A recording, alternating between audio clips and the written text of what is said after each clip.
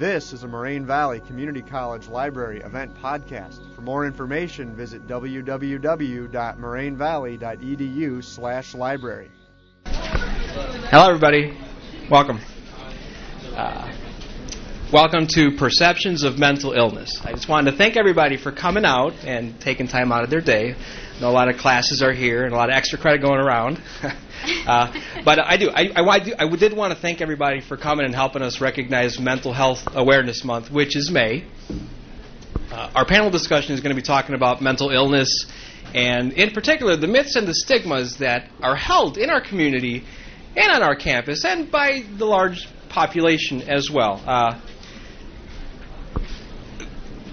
Without saying, mental illness is very, very common throughout human existence. However, also the most misunderstood, at least one of the most misunderstood illnesses that are out there. So that's why we have asked our panel members to come over and just kind of tell us what's real and what's not real. But I did want to initially give a hand and thank our panelists for coming and taking time out of their day, and to all of you as well. Thank you to our departments, the Psych Club, the Psychology Department, LAS, to a special hand to Mitch Baker, please, for helping us coordinate this. Couldn't have done it without his help. And to the library, and Lee Simmerling in the back, and Troy. But why don't we get started with introducing our panel members first. We have James Stevens. Raise your hand, James. He's a licensed clinical professional counselor who works for Southwest Community Services and has been doing at least 5 years of private practice, and his specialty is severe mental disorders. We have Amy Williamson, who's Department Chair of Behavioral Sciences here at Moraine Valley, also a licensed clinical professional counselor, and has worked in various social service settings for 10 years prior. We have Dr. Linda Brandt, a clinical psychologist who's been a counselor here at Moraine Valley's Counseling Center and Career Development Center for over 30 years. She also teaches psychology and counseling classes and leads a variety of workshops in related to personal and career development.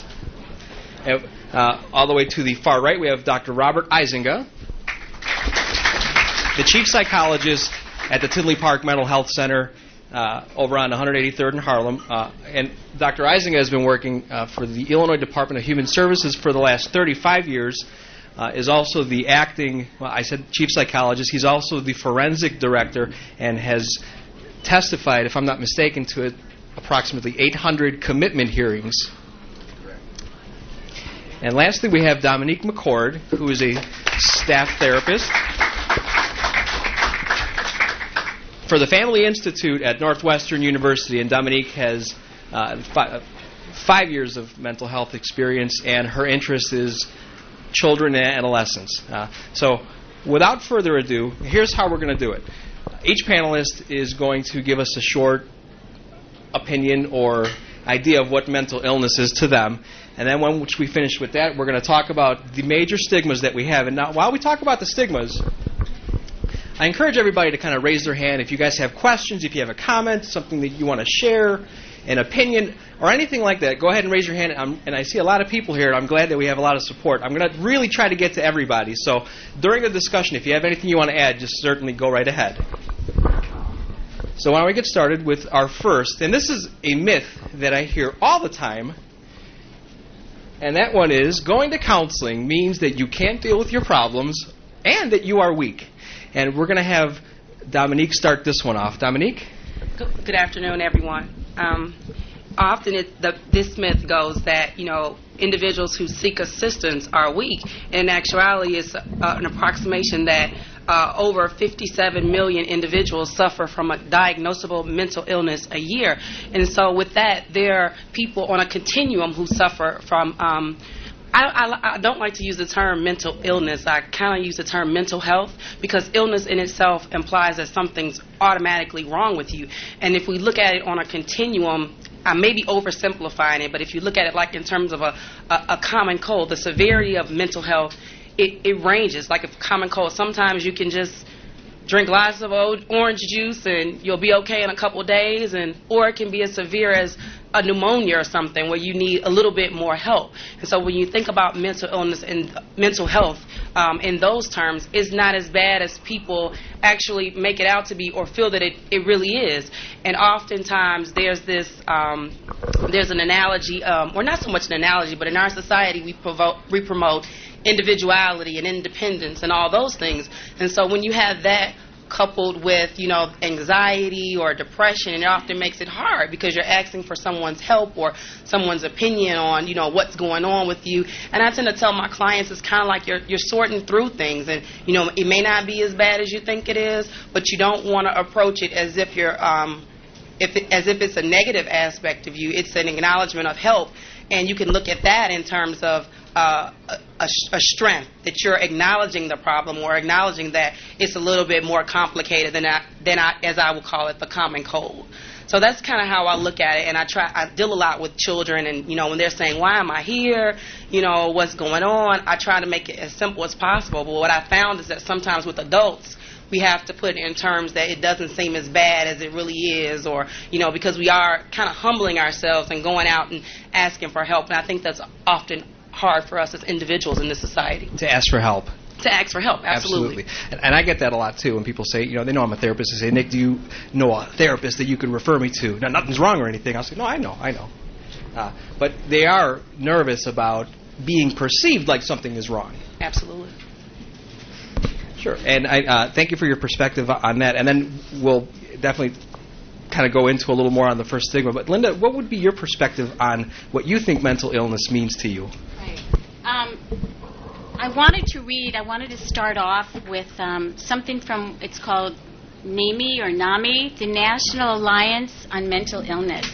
And what I'm going to read from here, we've got handouts. And it's a great resource, it's a great organization and a resource to learn and educate ourselves about mental illness, or friends, people that we know who have mental illness. And it starts out by saying that mental illnesses are a medical condition that disrupt a person's thinking, feeling, mood, ability to relate to others, and daily functioning. Okay, so it's just kind of that wide range of things that probably all of us can relate to. And just as diabetes is a disorder of the pancreas, mental illnesses are medical conditions that often result in a diminished capacity for coping with ordinary demands of life. And so with a beginning definition like that, I think it's also really helpful to kind of piggyback on what Dominique said, which is that mental illness is this wide range. It's along a continuum of things that we can all relate to, mild problems that we have in moods, feelings, relating to other people, to something much more severe. So, thank you for the perspective. James?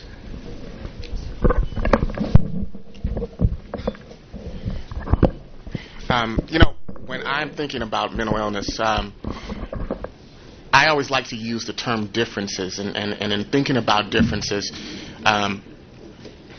if you're thinking about having issues or having some sort of challenges or struggles, you think about how we are in terms interpreting and then processing either internal information or external information. The differences somewhat lie in how we go about thinking about or processing our experiences, thinking about how we process and interpret our interactions with others, and how those sorts of things then affect us, affect our mood, affect our feelings, affect our thoughts, affect our behaviors. Now, for some individuals, they may be able to process and interpret the exact same experience completely different than others. And so in that sort of framework, then that, as Dr. Branch was speaking about, that continuum of the various types of challenges, the various types of differences that may exist in the area of mental illness or mental disorders, or whatever sort of phrase that one may want to use with that. The internal differences, how we then process our feelings, how we process our different thoughts. Once again, thinking about being able to experience the exact same interaction, but then have it processed differently, which then may cause us to have different sorts of challenges, us to have different sorts of experiences. And those experiences and how we process that then relates to all the various different types of disorders or mental illnesses across the range of what we have kind of come to know. And what kind of happens sometimes is that in our community, we sometimes think that if there are the differences, if someone is processing information or experiencing something or having a tougher time with the exact same experience than someone else, then that automatically means that something must be seriously wrong with them.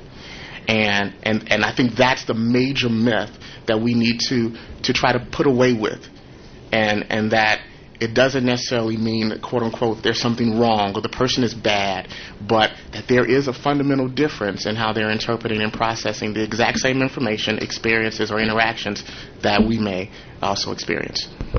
James, thank you. Amy. When you asked me to think about what mental illness meant, some words came to mind, and the first thing I thought about was that it's a challenge, that it's something that the individual has to cope with and use some resources for. But some of the other things I thought of were secrecy and pain and fear, because a lot of times I think that people aren't familiar with what it means to have a mental illness. And if they're given a label, what does that mean? And so just a really quick story that I heard that I think really illustrates this well. There was a person who was walking along down the street and happened to fall into a hole.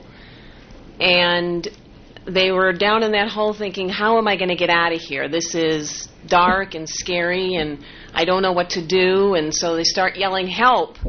And somebody walks by, an acquaintance, and they see them in the hole, and they look down there and think, boy, it's dark and scary down there, and you know what? Call me when you get out of the hole, okay? I think I'll talk to you when you get out of the hole.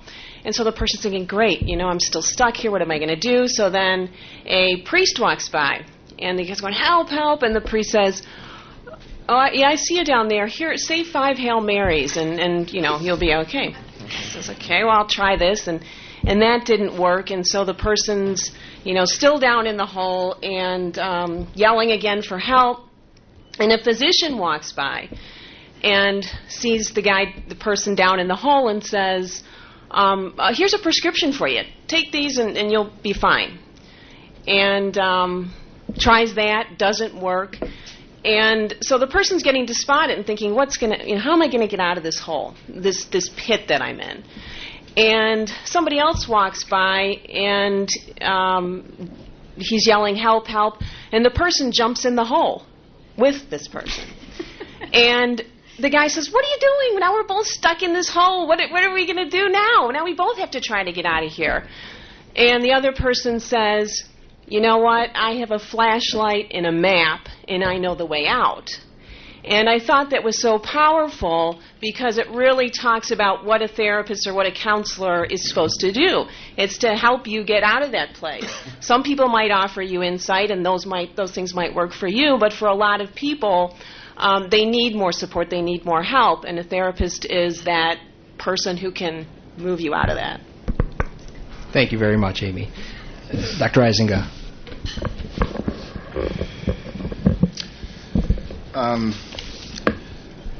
The question of what does mental illness mean to me? I guess I want to start with why I chose to work where I work. I had, from the time I was in high school, had this idea that I really wanted to know what made me tick.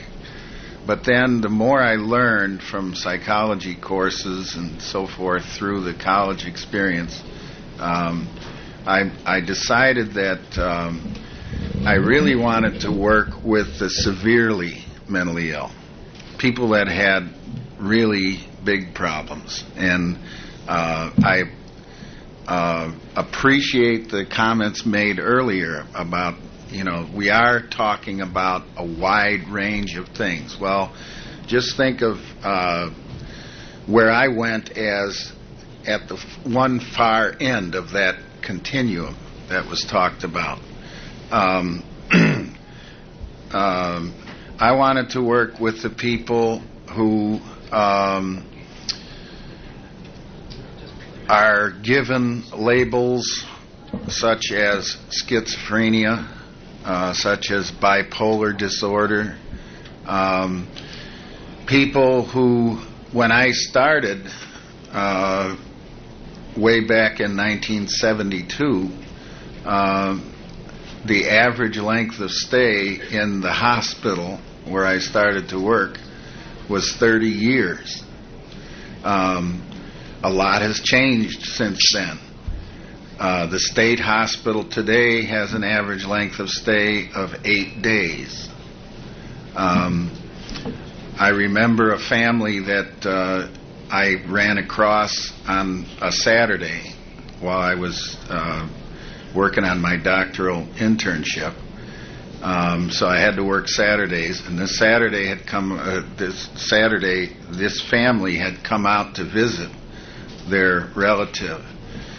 And this family approached me with a question and said, I understand we were told by the doctor years ago that our son would have to stay in the hospital here for the rest of his life. But he's doing so well, couldn't he possibly get an off-grounds pass for a few hours or maybe even an overnight home visit?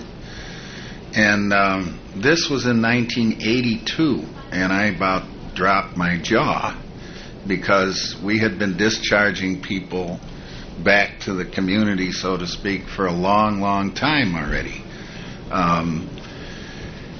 But it hit me that these people had been told that their son would have to stay in the hospital probably for the rest of his life. That was before 1955, when major tranquilizers or antipsychotic medications were invented. So since that time, things have changed vastly, and I just mentioned that one statistic. But when I think about the mentally ill, I think of those with the severe problems.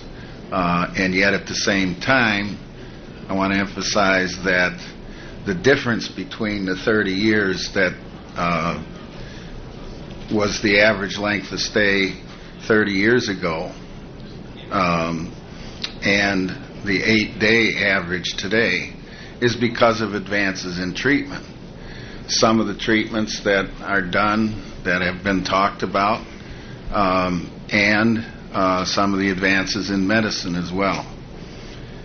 I think I'll just stop there. Thank you, Dr. Reisinger. At this time, do we have any comments or opinions or anything from the audience? Young lady, you have to come up front because I don't think I can come all the way back there. I'm sorry? It's a good question. And I might ask you if all the panelists can speak into the microphone, just so everybody all the way in the back can hear. Thank you. 8 days is not sufficient for cure, certainly. But in many cases, it's sufficient to make sure that the treatment that's being offered and utilized is the right treatment. That medication is properly adjusted, and that outpatient aftercare follow-up is at least provision has been made so that it can be successful. I really think 8 days is cutting it pretty close, and I say that because I've seen many people who have gone out after 8 days and then turned around and come right back the next day. And then I say, no, that first 8 days was not enough. But then another 8 days, and they may go out and not come back. and they may, follow through well with proper aftercare planning. Okay, thank you. Anybody else want to add to that, or any other comments from the audience at this time? I just wanted to be sure that James, did you have a comment? Yeah. Okay. Yeah, I actually wanted to add to that about whether the 8 days was sufficient. And the question probably relates more to, within that 8-day period that an individual is hospitalized, will there be a level of stabilization in that period of time that will then allow that individual to go back out into the community and then be able to function at somewhat of an appropriate level? I said appropriate level is using the word normal level, because what's normal for one may be a lot different than for someone else. And what, in my opinion, what's been happening in the field of mental health services is that there's been more of a focus on making sure that individuals that may have more severe issues and challenges are having the proper options and treatment areas available to them in the community. So, just as Dr. Eisinger was sharing, that in the past the average stay was 30 years, much longer. It went from months down to weeks, and now the average stay is maybe 7 to 8 days in an inpatient facility. Well, if we are able to provide a level of stabilization for that particular client, and then have different treatment options available to them in the community, then not only are they stable, but now they're able to improve their level of functioning once they receive the appropriate treatment inside that inpatient facility. And James, thank you very much. Is there any other perspectives that the panel would like to give on the stigma and the myth that going to counseling means that you're weak, means that you can't handle your problems? Linda. Yeah, I think it's really important to think about or distinguish even between, again, along the continuum, what's therapy and what's counseling. And so I really want to talk about counseling. That's my main interest, passion, and that's what I'm here at the college for, is to do counseling with students. College is a time when people come here. It's a transitional time. Whether you're 18, 19, trying to figure out who you are, what your career is going to be, what relationships mean, or whether you're coming back and you're 45 and you're trying to switch careers, or you're getting a divorce, or you need some new information to start kind of a new chapter in your life. So counseling is a process where normal, everyday people receive help with normal, everyday problems. And so what better place to kind of figure some things out than coming to a counseling center where you've got a relationship with somebody who's not a family member, not a friend, and you can really sort things out. And counseling also, I think, the purpose behind it is not to just fix a problem, but it believes strongly that people have the skills within themselves to problem solve. And so it's a place to maybe learn how to solve a problem that's happening right now, but also to learn some skills that may even prevent them from happening in the future, and to live kind of a more effective life for the future. Linda, thank you. Is there anybody in the audience that would like to add an opinion or a comment on the mentally, or on rather, going to counseling means that you're weak? We have one comment here. I have a question, actually. When you know of someone who is struggling with a mental illness and they won't admit it to themselves, is there anything you can do to help them? That's a good question. Any of the panelists would like to give their perspective on that one? Dr. Eisinger? Again, the question was that somebody that has some type of mental issue and they don't recognize it, how can they get help? I think that throughout the whole continuum or range of what we're talking about as mental illness or mental problems, I think almost any therapist from any persuasion would agree that the therapeutic alliance is extremely important. On my particular end of the continuum, the severe problems, and they're usually marked by such an extreme denial that,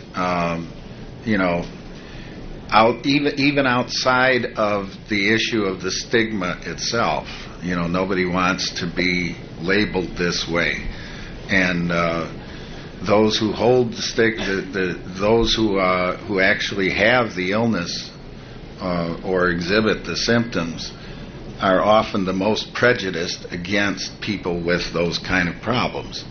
So they're into denial, and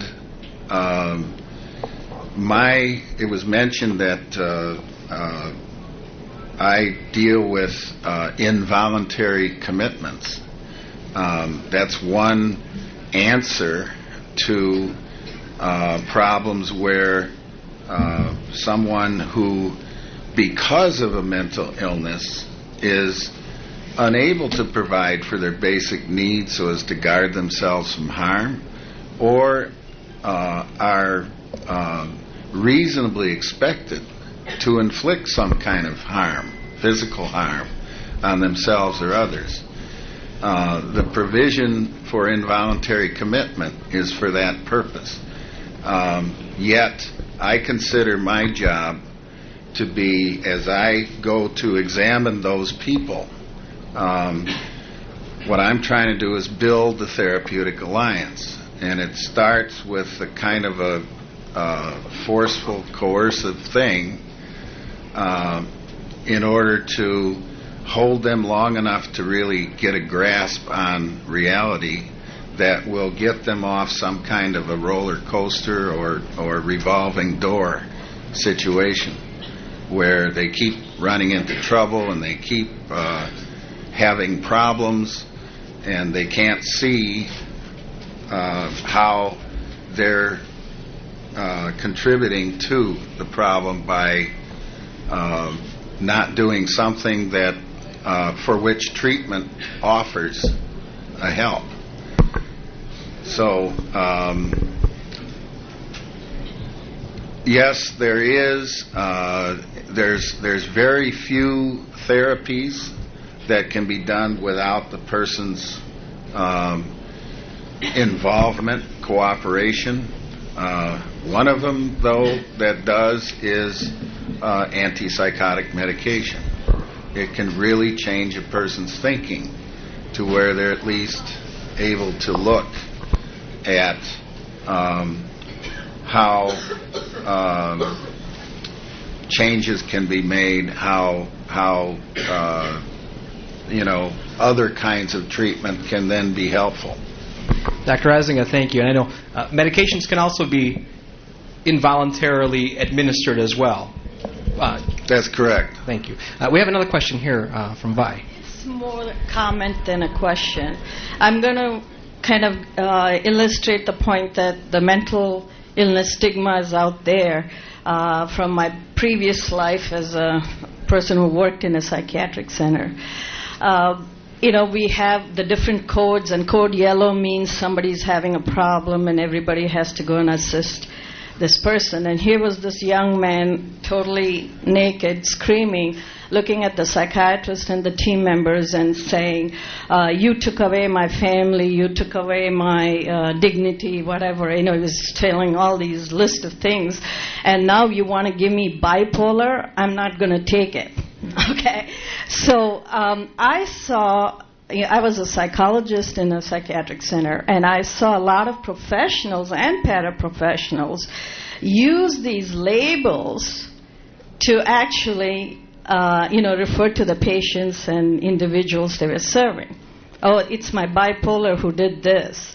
And this prejudice and biases that actually professionals and paraprofessionals had towards the patients was really appalling to me. And it's not everybody, but there is that, insensitivity, even among the people who treat clients with mental illness. And if it doesn't start there, it's not going to go to the community and the general awareness in the public to accept these individuals as people being different in processing information and not necessarily sick. And the word mental illness is still quite a big stigma. Thank you. I think we have 2 more comments, and then we'll get to our next one as well. Young lady in the back. Thank you. Okay, mine is a question. How do you deal with the people in the world that say once you start in counseling or therapy, you're never getting out, they're going to milk you for every cent you can get, you're going to be there, for the next 30 years, they're going to see all your children graduate and grandchildren and so on and so forth. I don't believe it's true, but I do believe it's a real legitimate stigma or myth that's out there. We'll let the panelists answer, or whoever wants to. Dominique? Sure. I see clients in an individual private practice for Northwestern University, and often I think the average that personally, and from what I gain from other therapists, is 8 to 10 sessions before a family maybe cycles out and decides that they're okay now, and again, that is on the continuum. I think that families are free, especially when it's fee for service, and we all know that seeking mental health services can be costly, and so I think families take it upon themselves to decide and usually come back and see you when they're in crises, and we work around that, and then sometimes they're able, symptoms kind of subside, and maybe they see you for 2 or 3 months, and then a year lapses and they come back. I think it depends on the severity of what the family is dealing with, and also how it impairs function in the various systems in their lives. Thank you. And just to add to that, I think the goal of most counseling and psychotherapy is to teach the client skills so that they can handle the problems themselves for the future. Sometimes I like to think of the counselor or therapist as like a family doctor. You see a family doctor periodically, throughout your life. It would be great if we never got sick, but we do periodically. And so when you hit little bumps in the road periodically, it's nice to go see your family counselor, your family therapist. But again, maybe just to revisit some old issues, make sure you've got those skills again and the resources, the thinking inside yourself to help you deal with them. So it's supposed to teach you how to take care of yourself. Okay, thank you. And it doesn't necessarily mean a lifetime of therapy. Absolutely. We have one more question, then we'll get to our next myth as well. Or 2 more questions.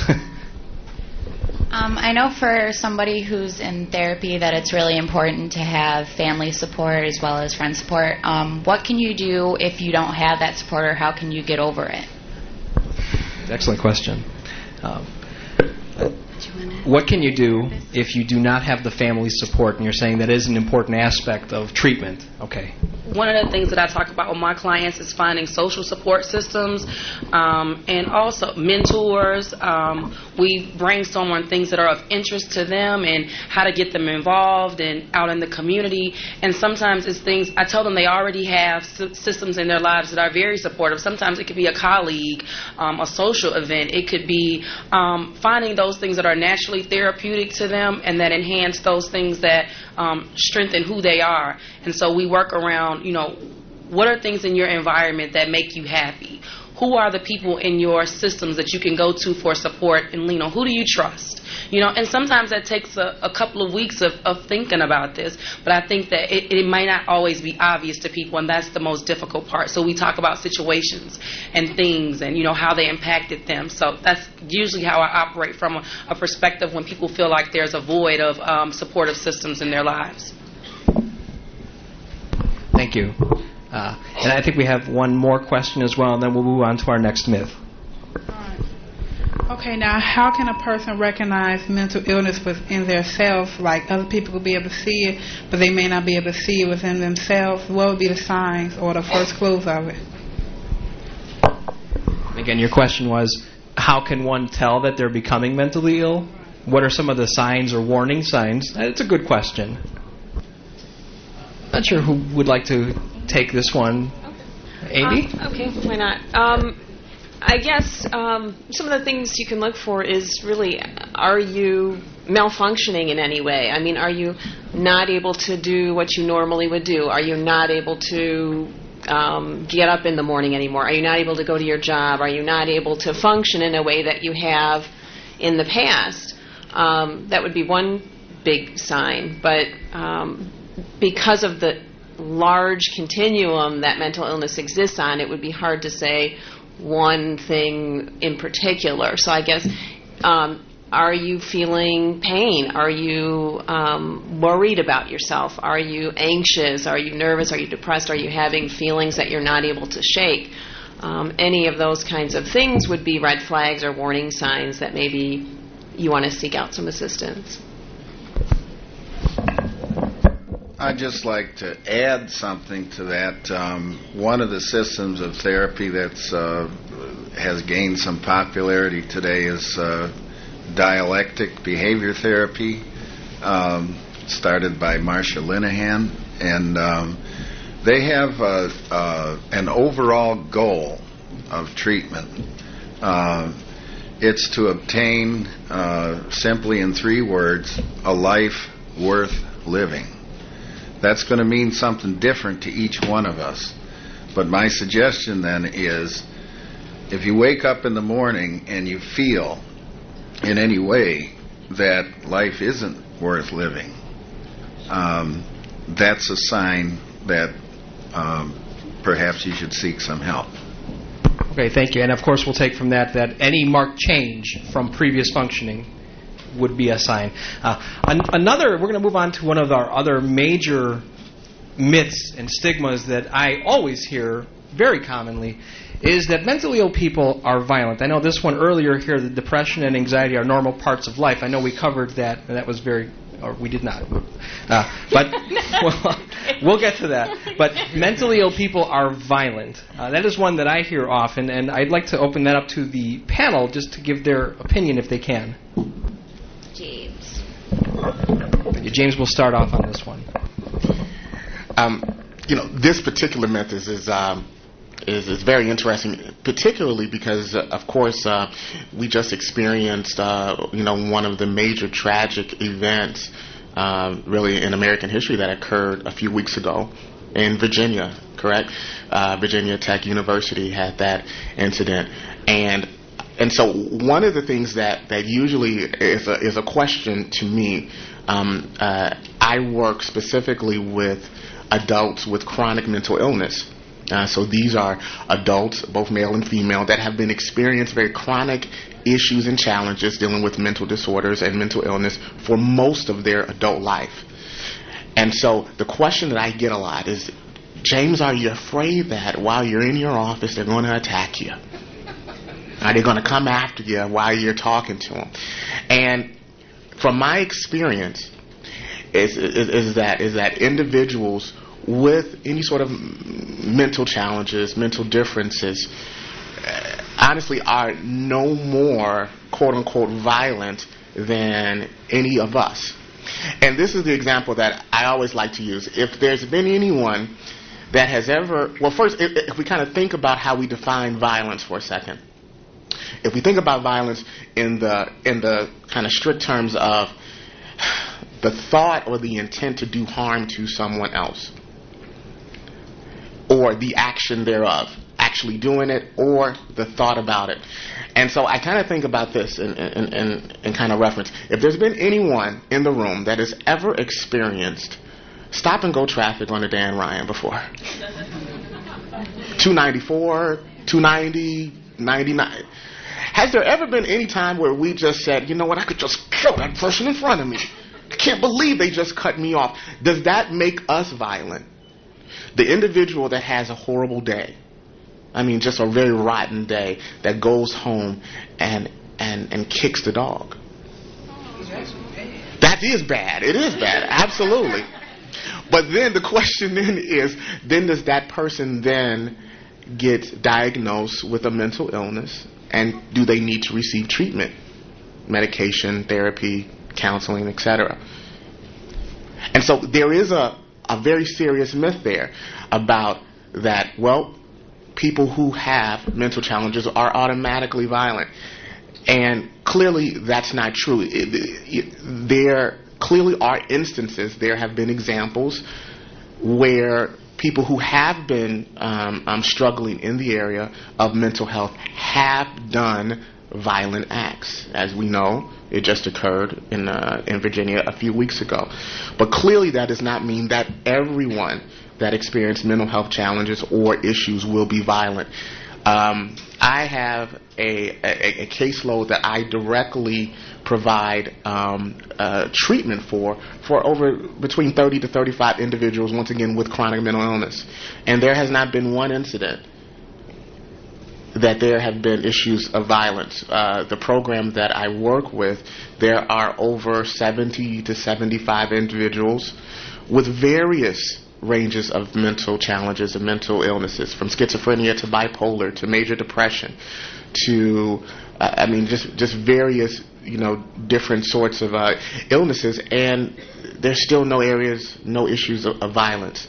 And so I think that myth in particular is one that we really have to be very careful about how much we actually feed into that, and then take instances that we've seen from the news or take instances that maybe we've heard of, and then generalize that to an entire population or entire community of people.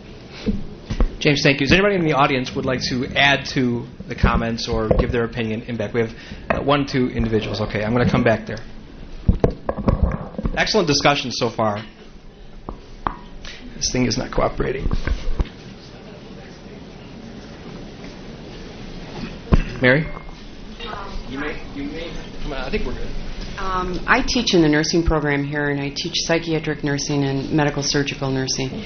And it has been my experience in the past 30 years that a nurse is more apt to get injured on a medical surgical unit or in the emergency room than she is on the psych unit. So, thank you. And we had a comment in the back. If you'd like to come up, this microphone doesn't extend.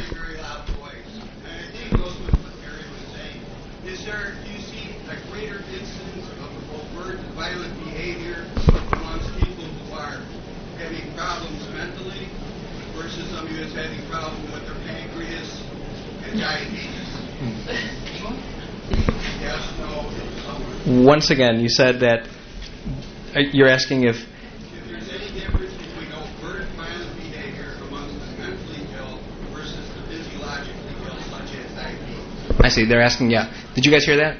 Yeah. Okay. Go ahead. If physically sick people are just as violent, or if not, then people who have mental illness. I'm not sure how to answer that, because I'm not sure about the people with the physical problems. Though I do know that physical losses, for instance, things like loss of limbs, for instance, can trigger depression, which can be, violence in the sense of self-harm or just bitterness. I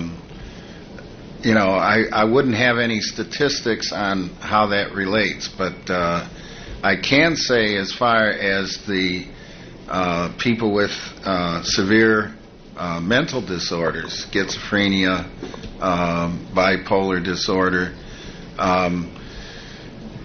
they are not all violent either, by any means. That's one of the reasons why we have a mental health court, where the ones who do present dangers in that regard, and I thought James's illustration was particularly pertinent, because as I evaluate people for whether they're fit criteria for being subject to involuntary admission to a hospital because they're reasonably expected to inflict harm. Now, all that's needed in order to meet that criteria is first of all, a mental illness, and then add to that a significant threat. Significant threat would be? Well, I'll give you an example. There was a 75-year-old lady who made several telephone calls to the chief, the elected clerk of the circuit court in Cook County. I won't tell you exactly what her words were because they're awfully graphic. But in essence, she threatened to cut the heart out of this person. That was enough of a threat, even though she had never done anything violent, to result in a period of involuntary admission that lasted almost 60 days.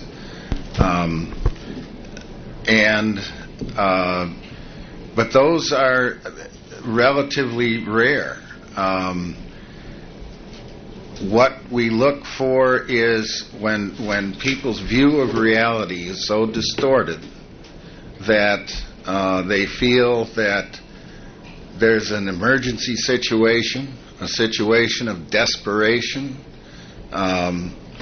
and for this, in order to just empathize with this, I think of, for instance, there was a time when I was serving in Vietnam, and I was carrying an M16, and I've never carried a gun in the 30-some years since then. Don't have one in my house. Would never want to use one, and don't think of myself as somebody who would kill. But back there, with that M16 in my hand, and under those circumstances, I was ready to kill. So, if you think of someone whose view of their situation is similar to that, they feel that they're being persecuted. I had a person a couple of weeks ago who felt that a doctor some 1,300 miles away was performing witchcraft operations that were assaulting her. And she had thought of getting a gun and shooting him. Well, that created quite a stir for a while, even though she subsequently vigorously denied that she would ever get a gun. Her view of guns was something like what I just expressed a while ago.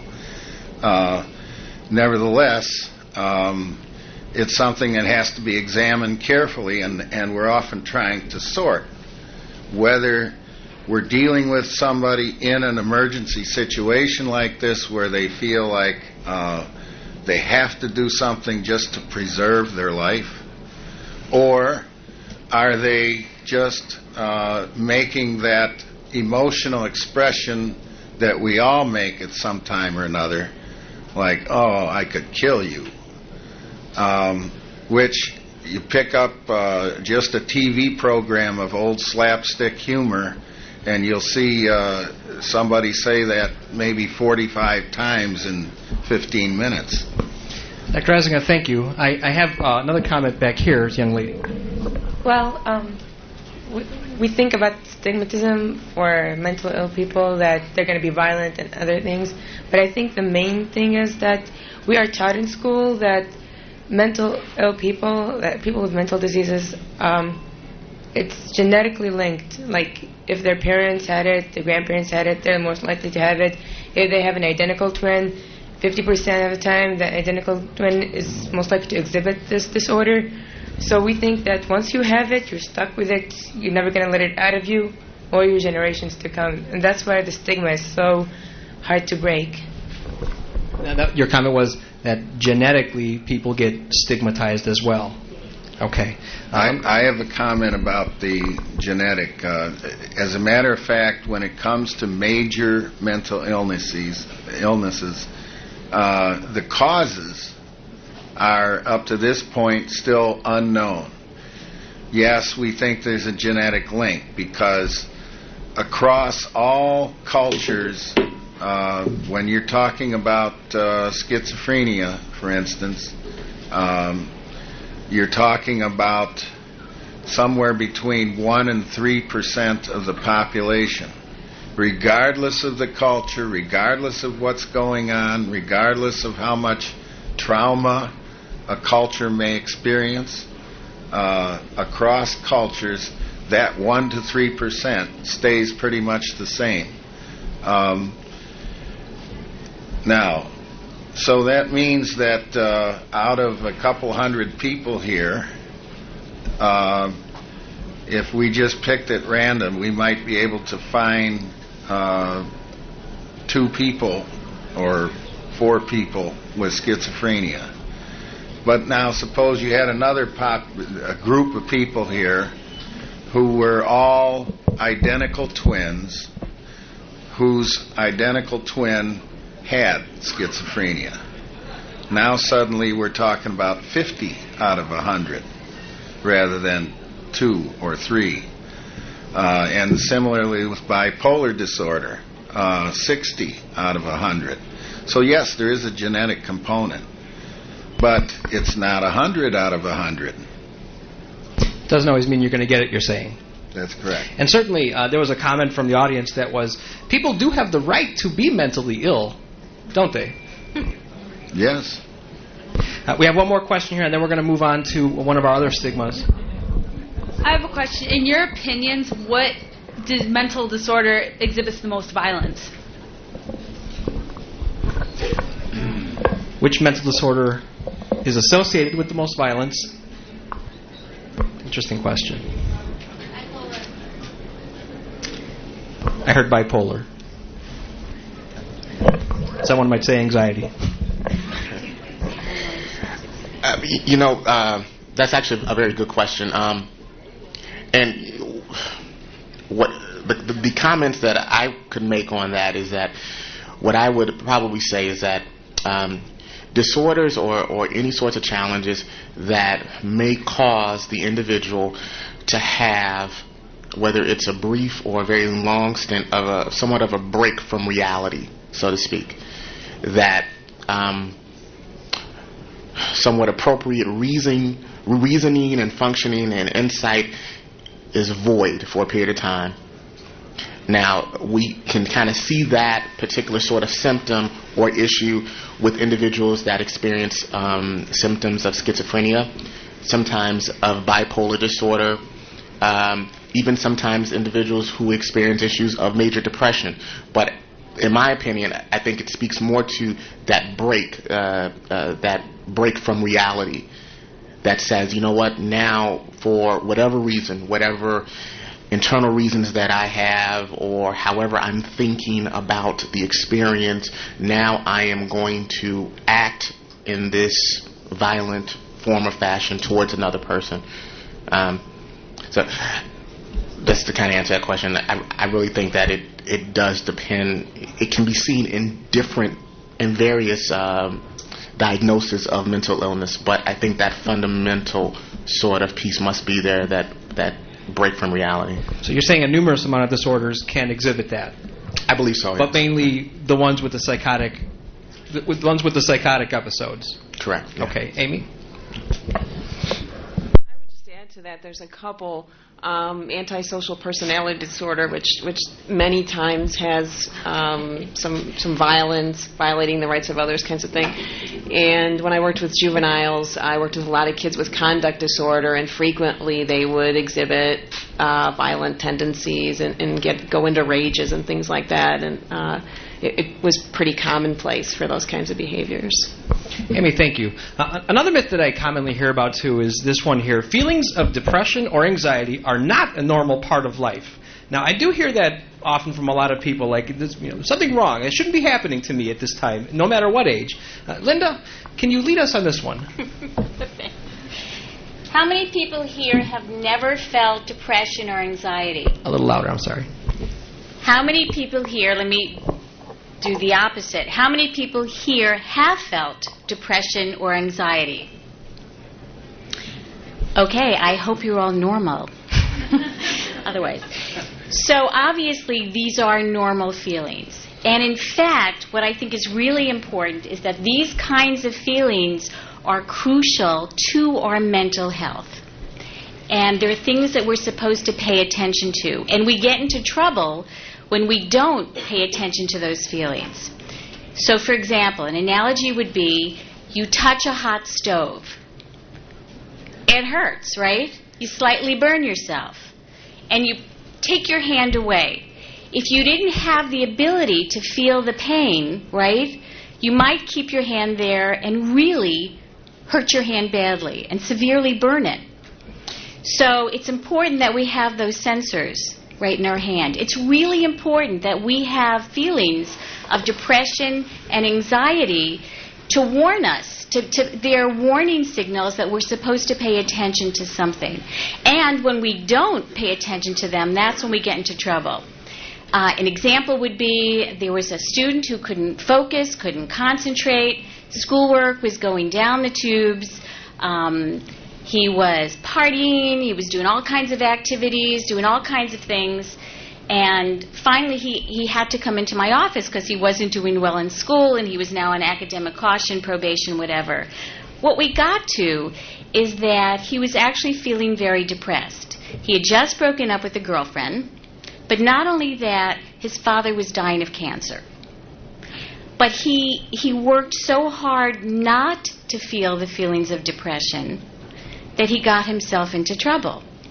That he was doing all these activities and everything that he could because he didn't want to feel those feelings. Well, we don't like feeling when we burn our hand, right? We don't like feeling anxious or depressed, but they're important feelings for us to pay attention to. Sometimes we can figure them out, understand what that's all about, and sometimes it's really helpful to get some professional help to figure it out. So, thank you for letting me address this one because I think it's something that happens to all of us. And instead of trying to get away from those feelings, I think it's important to pay attention to them and figure out what they're really all about. And you're saying it's part of being human, too. Absolutely. We wouldn't be human without those kind of feelings. Right. Okay. Anybody in the audience would like to add or add their opinion or comment on to that? Lauren? Don't you think that people abuse saying that they have bipolar and that's why they don't excel, let's say in school, or let's say they're let's say I'm depressed or something, and they're well, I have depression and I don't have to do these things. I personally think that some people abuse it. What do you think? I don't know. I think there is some payoff to being able to use the diagnosis in that way, but hopefully that's few and far between. I mean, I don't know the statistics. I don't have any numbers, but I think there are people who will use that as an excuse to abdicate responsibility to get out of things. But my history, the people that I've worked with, it seems to be something that they struggle to overcome. They don't want to use that as an excuse. They want people to see them as somebody who's competent and who's somebody who's able to live up to the expectations. Well, don't you think sometimes it's an attention thing? Sorry. Do you think it's an attention thing? Humans are human, and if behavior is reinforced, they will repeat it. So if for some reason they're getting more attention and more rewards being reinforced for that negative behavior, they will continue it. They also need to believe that they can get more attention, more positive attention by doing something different. But it's a tricky question. And you guys are saying that while some may use that in a classroom possibly or anywhere else in life, most people keep it confidential. And most people don't want to use that as an excuse to get, or as a reason for getting attention. Like the kid who acts out and gets hit, they don't really want to get attention that way. But sometimes if that's the only way they think they can. So. Okay, thank you. We're going to take one more question here. Yes, she kind of asked one of my questions, but I just...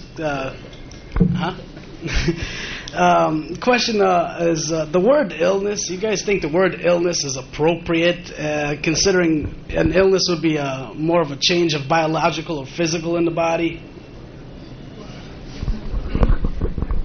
That's an interesting question. So you're saying, does illness mean a biological problem? Would anybody like to address this one? This is a good question. Is it more personality or is it biological?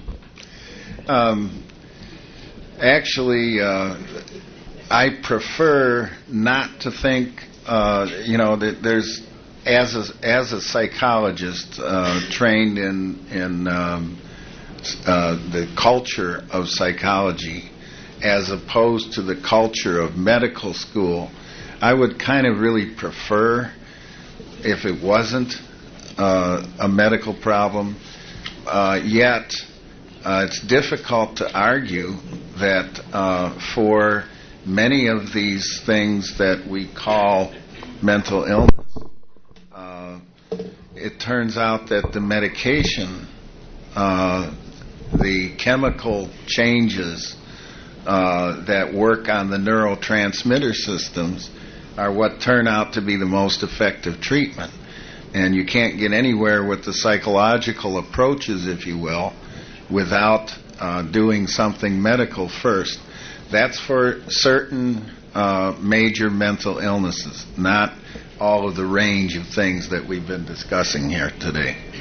Thank you, Dr. Huizenga. And we are a little short on time. We are going to continue for a few minutes. But I would like to ask, there is another stigma that says that mentally ill people are poor or less intelligent or less able than other people without an illness. And if I can get the perspective on this particular one, because I do hear this a lot as well. It's a common myth.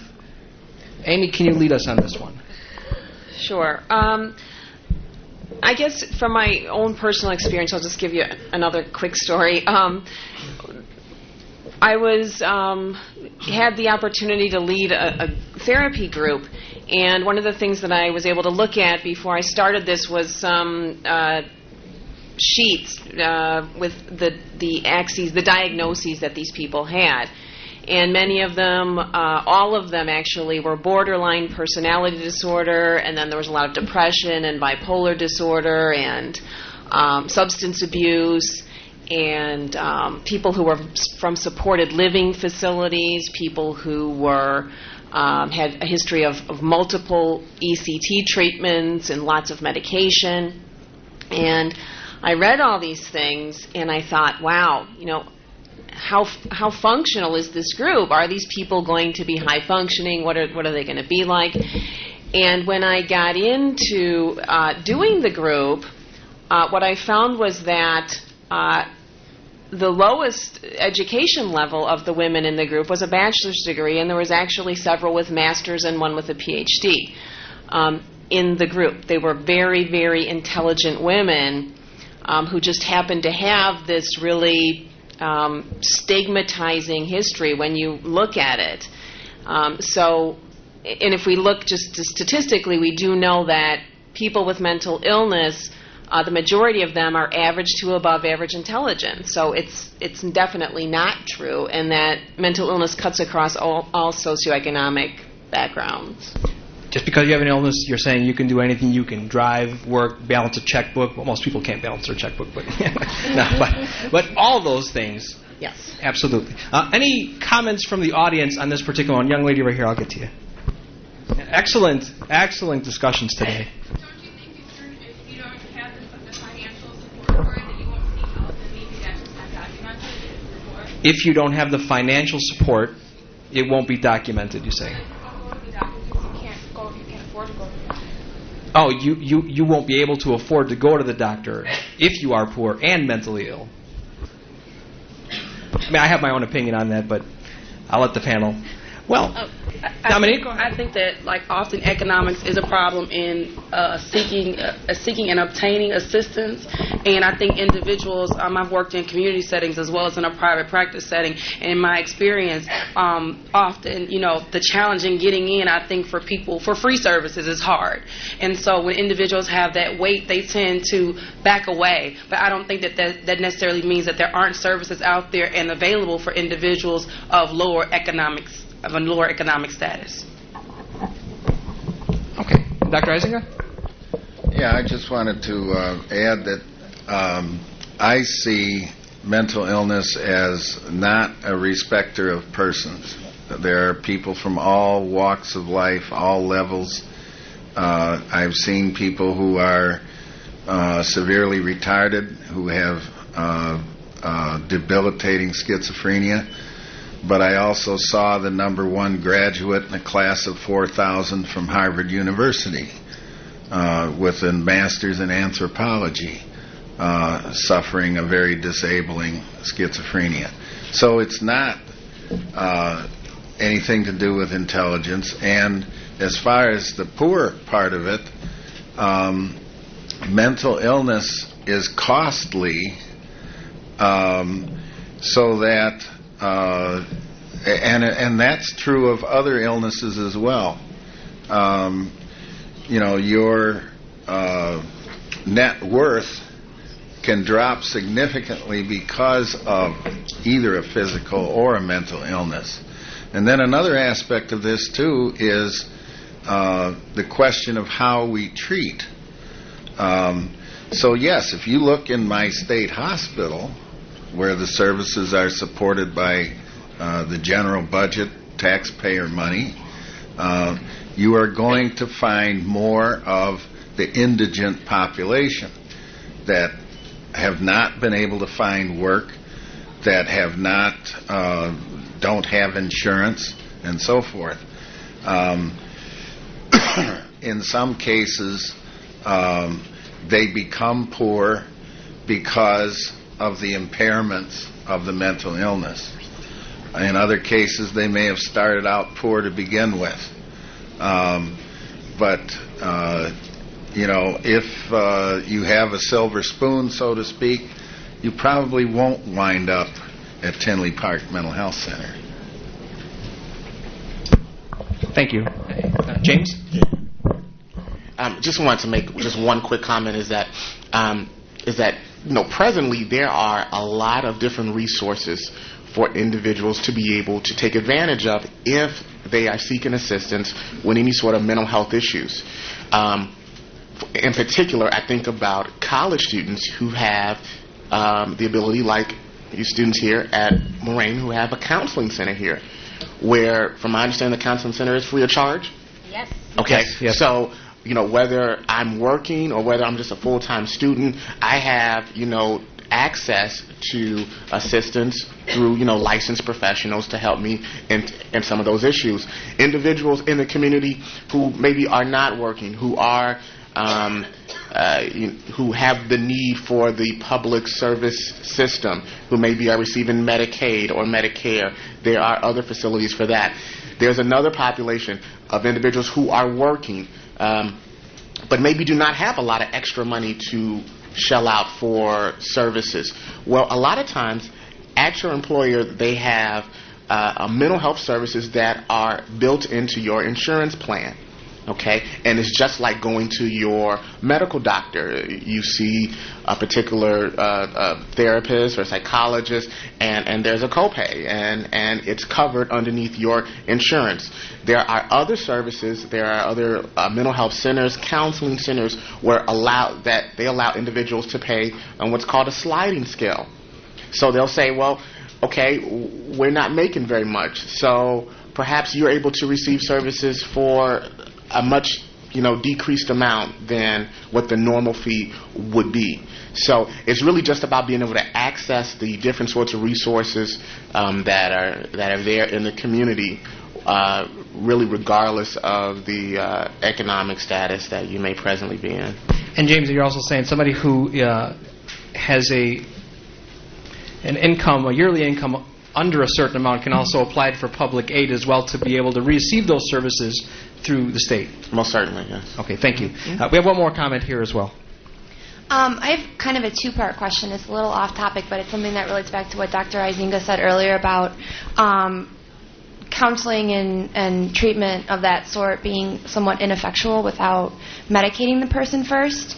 And I have a question. Do you think that the willingness of doctors to prescribe medication before counseling and therapeutic treatment has become a little too lax? I find that maybe it's the willingness to shell out a prescription before a real effort has been made to work through the problem in a different way? And then the second part of my question is, what, in your opinions, do you think is the state of mental hospitals in this country right now? Do you think that they're at a good place, they're at a bad place? Do you think that they're overcrowded? Is the treatment not what it should be? I know you were just talking about how a lot of people cannot afford treatment and such. Do you think that that has an effect on the kind of doctors that are in the hospitals and so on? So the two-part question is, number one, are doctors quick to prescribe without giving proper counseling as well? And what is the current state of the mental hospitals and their conditions? Again, because my particular bias is a psychologist as opposed to a psychiatrist. I didn't go through medical school. Sometimes I think they are a little too quick to prescribe. Yet, on the other hand, it is true that unless you have the calming effect of an antipsychotic for someone who's in a psychotic state, you can go through all sorts of varieties of counseling or other talk therapy kinds of interventions, and it just won't be effective. Now, what was the second part? Just to make sure that everybody got what you're saying, Dr. Eisinger, is that with certain psychological disorders like schizophrenia, they need medications first before you could do counseling. Yes. Okay, and the other part of the question was, what is the current state of mental hospitals? Like, how are the conditions? Well, when I started 30 years ago, one of the most famous movies that attracted me to the idea of working with the severely mentally ill population was the movie Snake Pit. We don't have snake pits anymore. I think I did start in a snake pit. Snake pit? Yeah, in the sense that it was a very crowded place.